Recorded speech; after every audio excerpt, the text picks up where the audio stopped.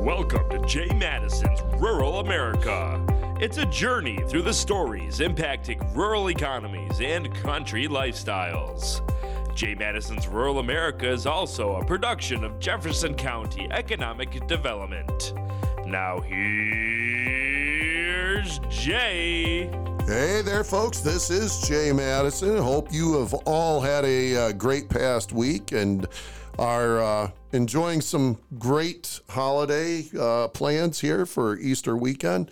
Glad to have you all tuning in whenever you might be tuning into this. And sitting across from me is the one and only Ron Robbins. He is back from Florida. How you doing, Ron? I am doing great. Back again. Yeah, back again. Back finally for good, I think.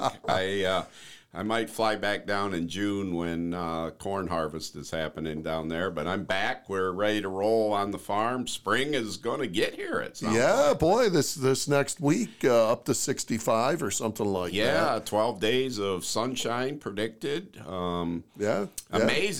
We drove back, left Tuesday morning down there, got back late yesterday, and looked like you guys got a lot of rain. Boy, I guess I don't know how much, but it came down in buckets. We had thunderstorms roll through. I saw the pictures of the lightning bolts. I mean, that must have been quite sensational. Yeah, I was actually down in Oswego for Congresswoman Tenney's first Farm Bill listening session that day.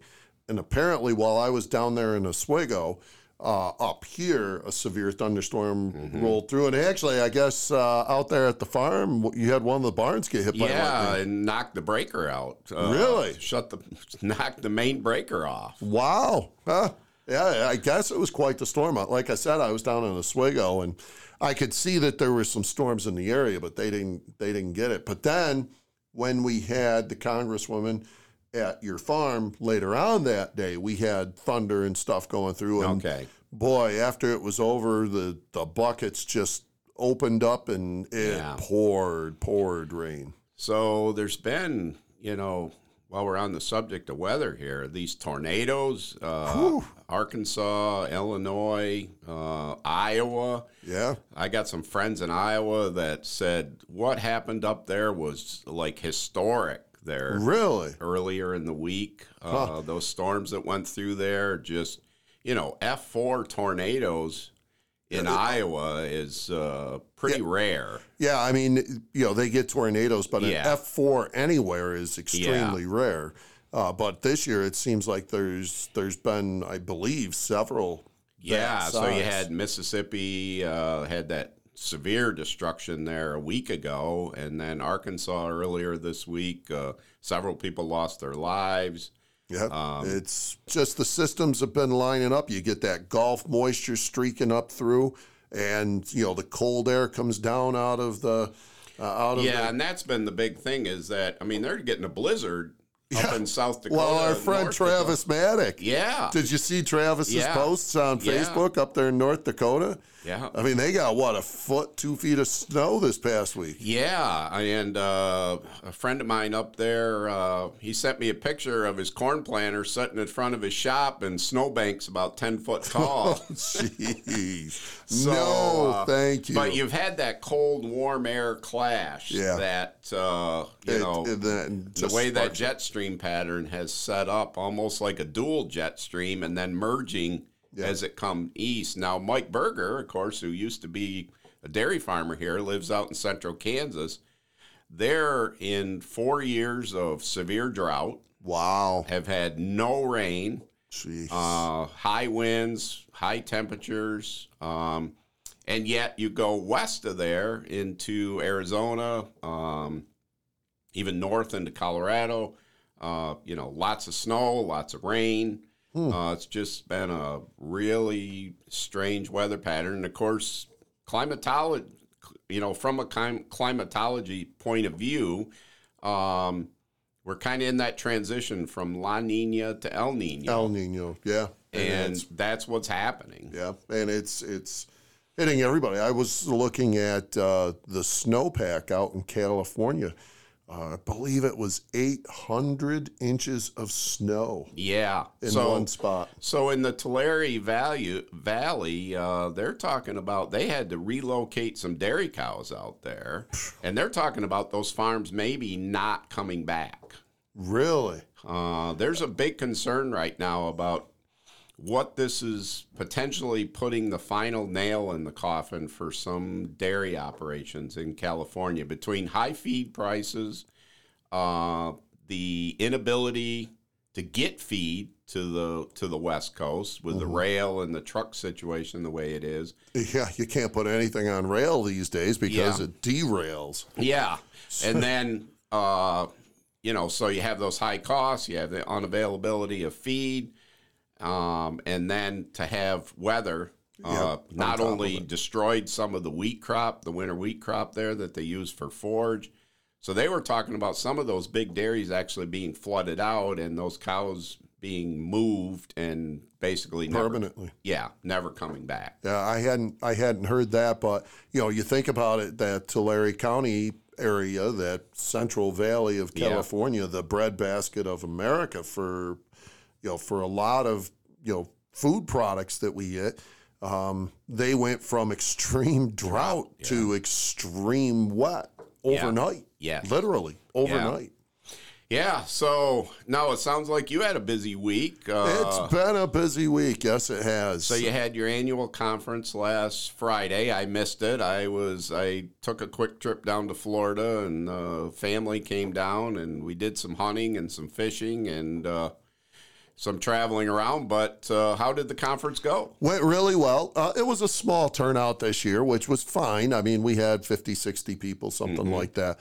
Our speakers were great. We had Cheryl Mayforth, the executive director here for the Jefferson Lewis Workforce Board. She started out the program, and it worked out really well, giving an overview of what's happened to our workforce. Where have they all gone? What are the projections as far as workforce for the future? So that was a really great start to the program. Then we brought in Martha Leyburn. Martha is a VP at H.P. Hood in Massachusetts. She oversees a lot of the fluid milk plants, a lot of the processing. But the other thing she does is she focuses on team development within H.P. Hood. Okay. And she talked about some of the things that they do at H.P. Hood to improve your employee base, your employee retention. And she talked about how it's important to engage those employees in the company, which I think was a really good message. Then we had David Freund with the Manufacturers Association of Central New York, and he is a leadership development person for the Manufacturers Association. He wrapped up the program. It worked out really well. It went just the way I hoped, and it worked out really well with him coming in at the end. He really hammered home the importance of engaging your employees, empowering your employees, in doing more than just having that person do their duties as an employee, but to engage them and empower them to be part of that business, and how that's going to be important for the future. And I'll give you your farm kudos, Ron. I've seen you folks do that at your farm. And I think we need to do more of that in agriculture. Correct. The employee can't be just an employee anymore. Right. You're right. Involving them in day-to-day decision-making, at least, so that they understand direction and the reason for decision-making is super important. Well, that and really making them feel like part of the family. Yes. Which, you folks do that. You've invited me to some of the parties and stuff. You make me feel like part of the family. Well, you are, Jay. Oh, thank you, Ron. I can be that black sheep of the family, but I'm still family, so thank you. But, it's those types of things that, whether somebody out there likes it or not, if you need to keep that employee base, you're going to have to start thinking about how do I do this better. Yeah, and the other big thing is, it's tough in agriculture because it's a 24/7 operation, but being able to provide flexibility and scheduling is something that's just huge nowadays. Yeah, it's you have to do it. Yeah, You've got to provide you've got to some be flexibility. staffed up so that you can, if somebody has a family issue or babysitter issues or whatever. Well, you were just talking about, before we started recording here, you were just talking about your trip back up from Florida, and you stopped and spent the night in Gettysburg, and there's a restaurant that you went there, and you're friends with the owner or something, and you were telling me about how she's had to change her whole game plan as far as hours of operation and so on. Yeah, and we... actually, it's a restaurant right on the square in Gettysburg. We've gotten to be really good friends with the owner there. We love Gettysburg anyway, and she actually has a small farm outside of town and does some Airbnbs on 2 old farmhouses there.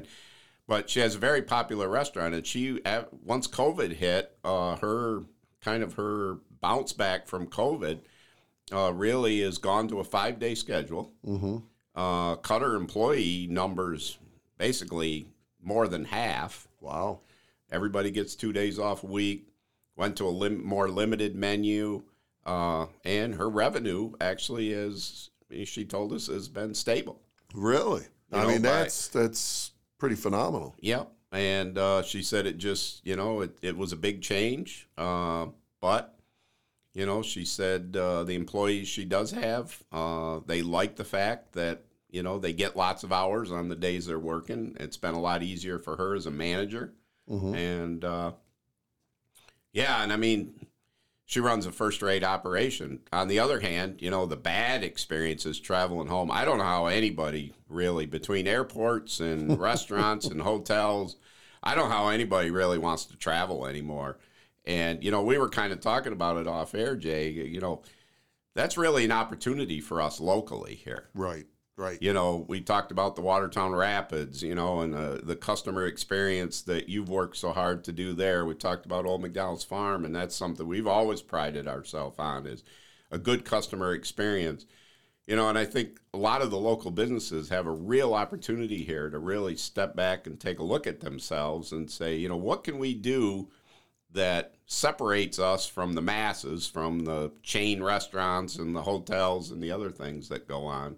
Right. To really provide a quality experience and capitalize on people's, kind of distrust in the system as it exists today. Yeah. It's so critical. You brought up the Watertown Rapids baseball team. Since I started there a couple of years ago, they employ me as their fan experience specialist. Really what I do is customer service. My focus is on customer service from the moment the people walk through the door to the moment they leave. Are they having a good experience, and is it fun? Mm-hmm. And is it entertaining? And I've worked with our employees that we have to make sure that they all understand, okay, yeah, you might run into that customer that's not happy because their hot dog got cold while they were waiting, but you need to make sure that fixing that experience is as pleasant as possible for those fans. Yep.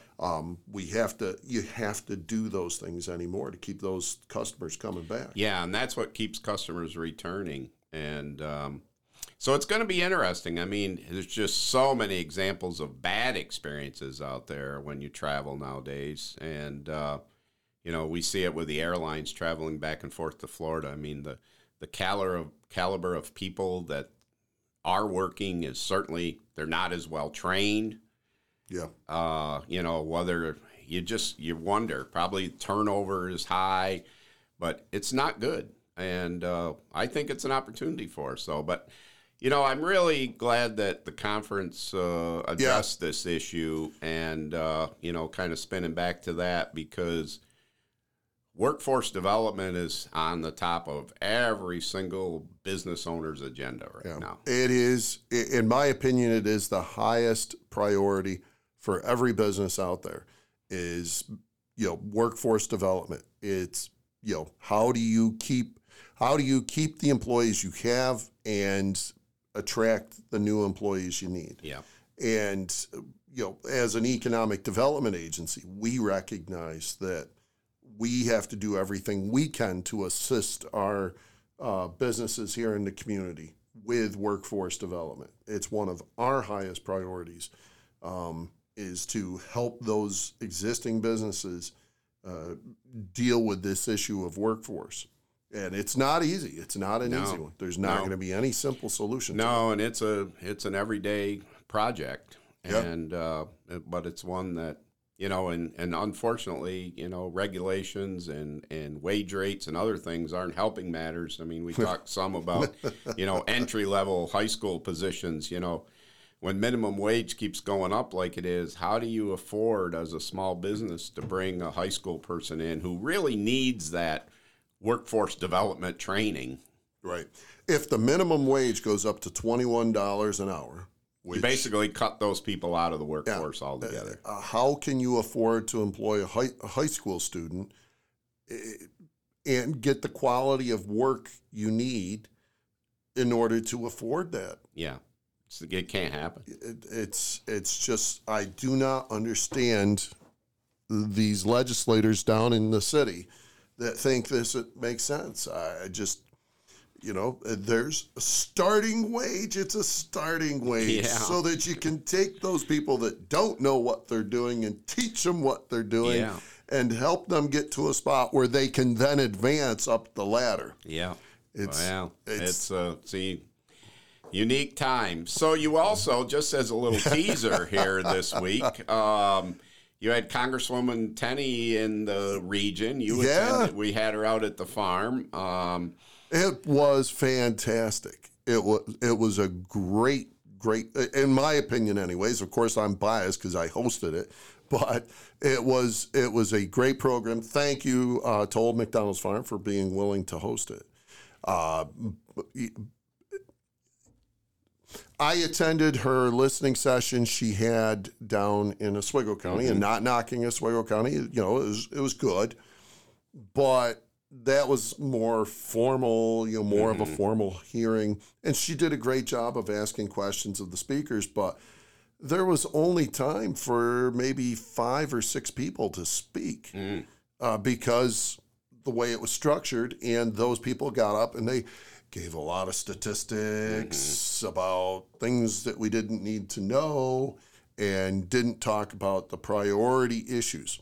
Where at our forum, we had probably 30 people there, or pretty close to it, and we covered such a range of topics and had in-depth discussions. And, the Congresswoman, she was just engaged. She was awesome. Yeah, she was asking all kinds of questions of everybody, and then conversations started back and forth between some of the farmers, and then she'd be asking questions about that. It was exactly what we hoped. Yeah, that we could engage her in a really good in-depth discussion, and I was very pleased. She did engage, and she knows quite a bit about what the issues are. That's really exciting, actually, to have her show that level of interest, have that level of understanding of the issues, and ask really good questions and be engaged. So it looks like we may have her on the podcast here. Well, we right now tentatively are looking at later next week. Okay. Yeah. So I'm waiting for I don't want to say a day because I still have to do the editing and all that kind of stuff after we record it. But it's looking like later next week she may be on the podcast with us here, and we will get it out just as quickly as we can. And we'll ask her some tough questions. Yeah, so that'll be really good. And then I also think we're scheduled to have our Commissioner of Ag. Yes, Commissioner Richard Ball, the Commissioner of Agriculture here in New York State. He's planning on joining us just before Earth Day. Awesome. So his office called up and said, "Hey, the commissioner wants to join you guys." Wow. so we got guests calling us now. I love it. Well, in fairness to the commissioner, we sort of, when I was down in... You prompted it. Yeah, I prompted it. Yeah, so. but that's all right. Yeah, that's all right. We'll still say he called us. Yeah, so. yeah. But no, looking forward to having him on the show. I had him on the radio show way back when, but have not had him on the podcast. Well, we'll have a chance to ask him some tough questions as well. Exactly. We want to spread it around. That's right. We don't reserve tough questions just for one person or the other. Yeah. We think we ask tough questions of everybody, right? Yeah. Ron? Well, that's really good. It's interesting. We've had our chair of the House Ag Committee, G.T. Thompson. G.T. Thompson on, and we really look forward to continuing dialogue with him. And I think, in today's world of politics, if we can, have some engagement on behalf of some of these decision makers back here at the local level, that's really, really good. Yep, absolutely. I agree 100%. The more we can get them on the show and get them talking agriculture, the more likely they are to maintain that, which is very important. So yeah, it's cool. But I will say our conversation. You set up this interview with Sutton Rux there, the dairy farmer down in Florida. I got a lot of comments from our listeners, and I personally, as I went back through and listened to the conversation, as I edited it up to clean it up and stuff. Really enjoyed that. That was a great interview. I learned so much from that, listening to Sutton talk about the dairy industry in Florida and across the nation. Yeah. No, it's and those are the kind of guests I think we we want to move this to really give that perspective out there of what's going on around the country in the world of agriculture and even around the world in some cases. So thinking about agriculture, lot happening. Of course, spring is coming here. The farms have been spreading some manure out there. Yeah, so, even just driving up through the county, coming home yesterday, started seeing manure trucks. And so let's talk about that for a minute. Well, I was going to say that has become it's always been an important resource for our farms, but now it's more precious than ever because of the cost of fertilizers and so on. Yeah. So, that ability to store the manure and then spread it has become so critical. But I wanted to ask you, Ron, when you spread the manure, you have to go by a plan. You don't just go out and spread that manure willy-nilly, do you? So there's a lot that goes into that. We have to watch the weather forecast because we can't spread prior to a forecasted rainfall event. And, my phone's ringing. I was wondering if it was mine. I was just looking to see if it was my phone. Sorry about that. That's all right. we have to watch the weather. We have to document the weather. Yeah. We have to document our spreading plan, how much we spread and where. Mm-hmm. We generally try to work it in immediately into the soil. So, we can't spread unsaturated soil. And that's all documented, and we're inspected every year as a large CAFO. Oh, really? By DEC. Every year? Every year. Wow. Okay. And they go through your records. Everything has to jive. And believe me, they know what to look for. We also have to take soil samples every 3 years to make sure that your phosphorus loading of the soil doesn't become saturated. So that phosphorus loading, that's a concern because if phosphorus gets into the waterways, that can cause problems. Correct. So basically, you're testing that soil. So you're out there applying manure, and then you're growing a crop, and you want that crop's going to remove X pounds of phosphorus as it grows out of the soil. So you can't over apply the manure to the point where you begin to saturate that soil with excess nutrients. Okay, so that's very important. Yeah. Okay. And, of course, Mother Nature will throw a wrench in the gears where you get a year like you go through, a dry spell like we had last year where your crops don't grow as vigorous. They don't take up as many nutrients. So then you have to cut back on what you apply. Yeah. Okay. So this is all in a plan developed by somebody. By a certified planner. So that person's certified, not by you, No. but by somebody Yeah. else. Yeah. To make sure. Now my phone's going to ring. Of course.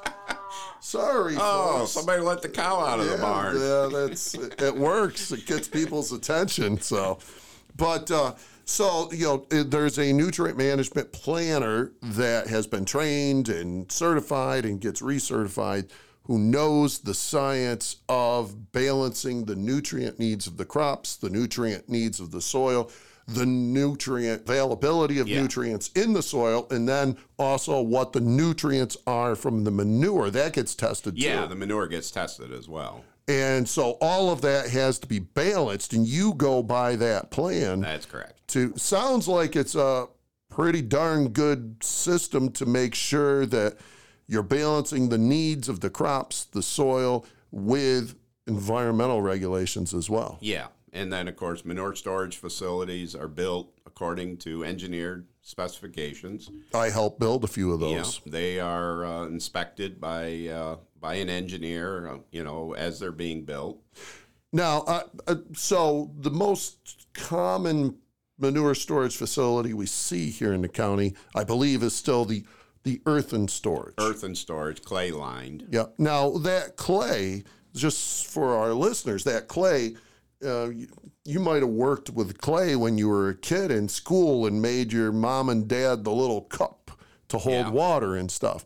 Clay is relatively impermeable to water. Correct. Especially when you pack it down, which, according to the engineering plans to build a manure storage structure, if I remember correctly, it's been a few years since I was involved in this, I think it's either a 3-inch or 6-inch layer of clay is brought in, and then you have to run a compacting, a vibrating roller over that, and that has to all be packed down.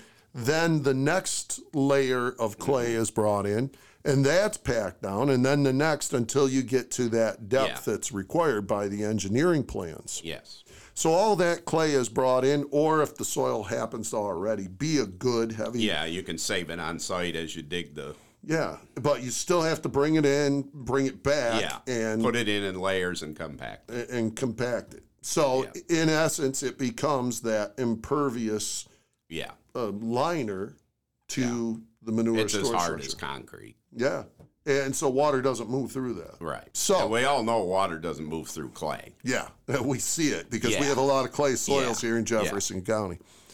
So then the other thing that's done is there's a tile system put in the ground outside of the manure storage structure to prevent groundwater from moving through that as well. Right, from the opposite direction. Yeah, so they make sure that groundwater stays away from the manure storage structure.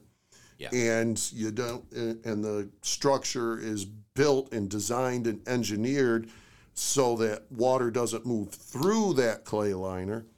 And then that allows you to store a certain amount of manure. Yeah, so then during the winter, all the manure is stored, not spread on snow or anything like that. And then this time of year, that's why you're going to see a lot of activity, especially this coming week, as fields begin to dry out. You know, we just had a conversation this morning. Okay, where can we spread next week, early next week? What's our best drained soils that are going to dry out the quickest? We'll go to them first. Mm-hmm. And start applying manure. And then, you know, as the week goes on, it'll become a little easier because other fields will begin to dry out. And we'll be able to, you know, go more places. But we have to be really careful, you know, not to spread on standing water, you know, anything like that. Of course, you don't want to destroy the soil structure anyway by being out there when it's too wet. So it's not in the farm's best interest from a crop production side to spread the manure on fields that are still saturated, where you're going to compact those soils. Right. And we had that discussion this morning too. And I said, you know, I know this may sound repetitive, but we got to be careful here. And you know. So you talk with your staff about those things. Yeah. you remind your staff about what Yeah. the procedures are. And if there is standing water in the field, you need to go around it. You need to stay away from it. You need to stay away from houses. At least 100 feet. If a wellhead is present, you need to be well away from that wellhead. And we tend to err on the side of a lot more than what's required by the law, even. Yeah, you because- have to. So the manure storage structure is an environmental practice. Yes, absolutely. It's designed to help make sure manure is spread on the fields at the right time versus Correct. all the time. Yep. And then, once we get this initial application done here on where we're going to plant corn this spring, then we'll store manure again. And then as we take hay off in the summer, we can apply it right after a cutting of hay, or after we take weed off in July. We'll apply manure then, plant a cover crop. That land will then sit till next spring, Okay. where it's planted into corn, and that the nutrients from that August application will be taken up by that cover crop. Right.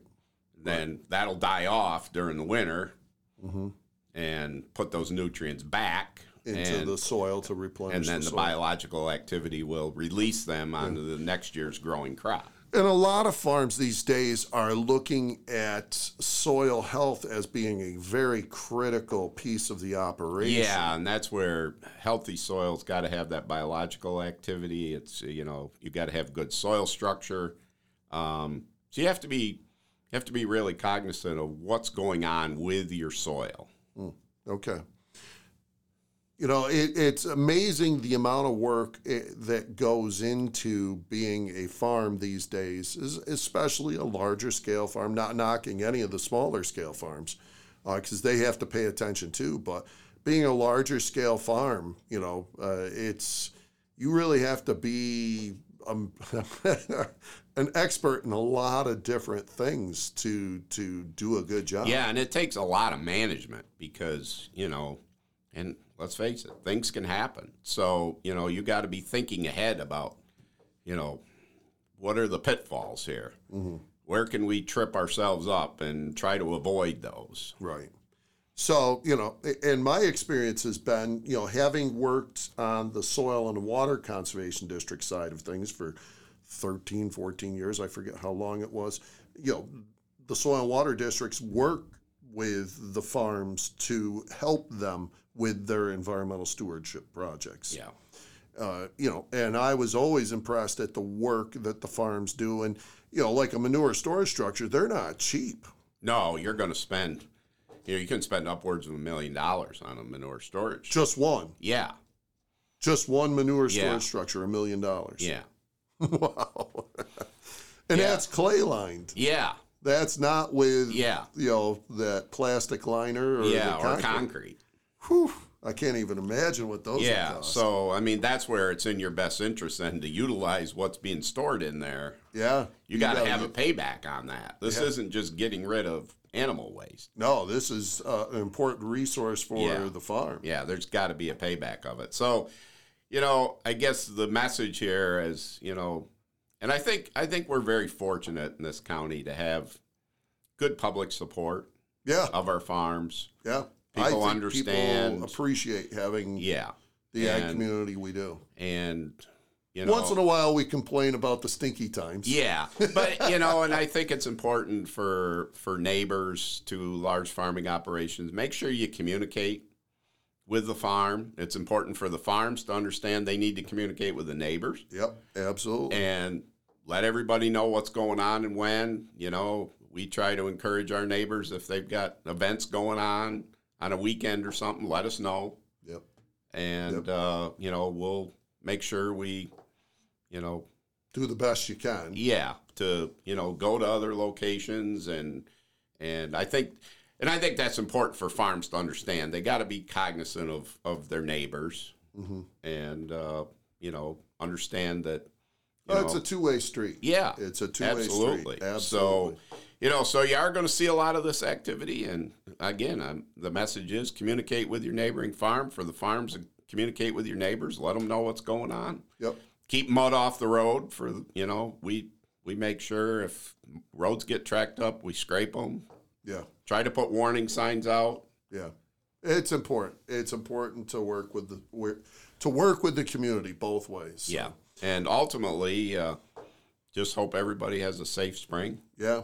Well, just thankful it's spring. It's time. It's time. So, well, Ron, I think we've got to wrap up here. Hopefully everybody enjoyed the show. And folks, like we said, we're hoping right now it looks good that we will have Congresswoman Claudia Tenney joining us next week. And then the Commissioner of Agriculture, Richard Ball, joining us the following week. So, yeah, a couple high caliber guests. We gotta we brush better, up our A game here. I was going to say, I guess we better step our game up, Ron.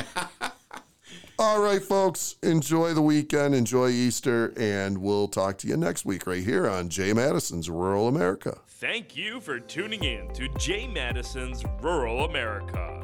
Make sure to join us weekly. If you have any questions about the show, call Jay at 315-782-5865. For more information, visit www.agricultureevents.com or jcida.com. Until next time, thanks for tuning in to Jay Madison's Rural America.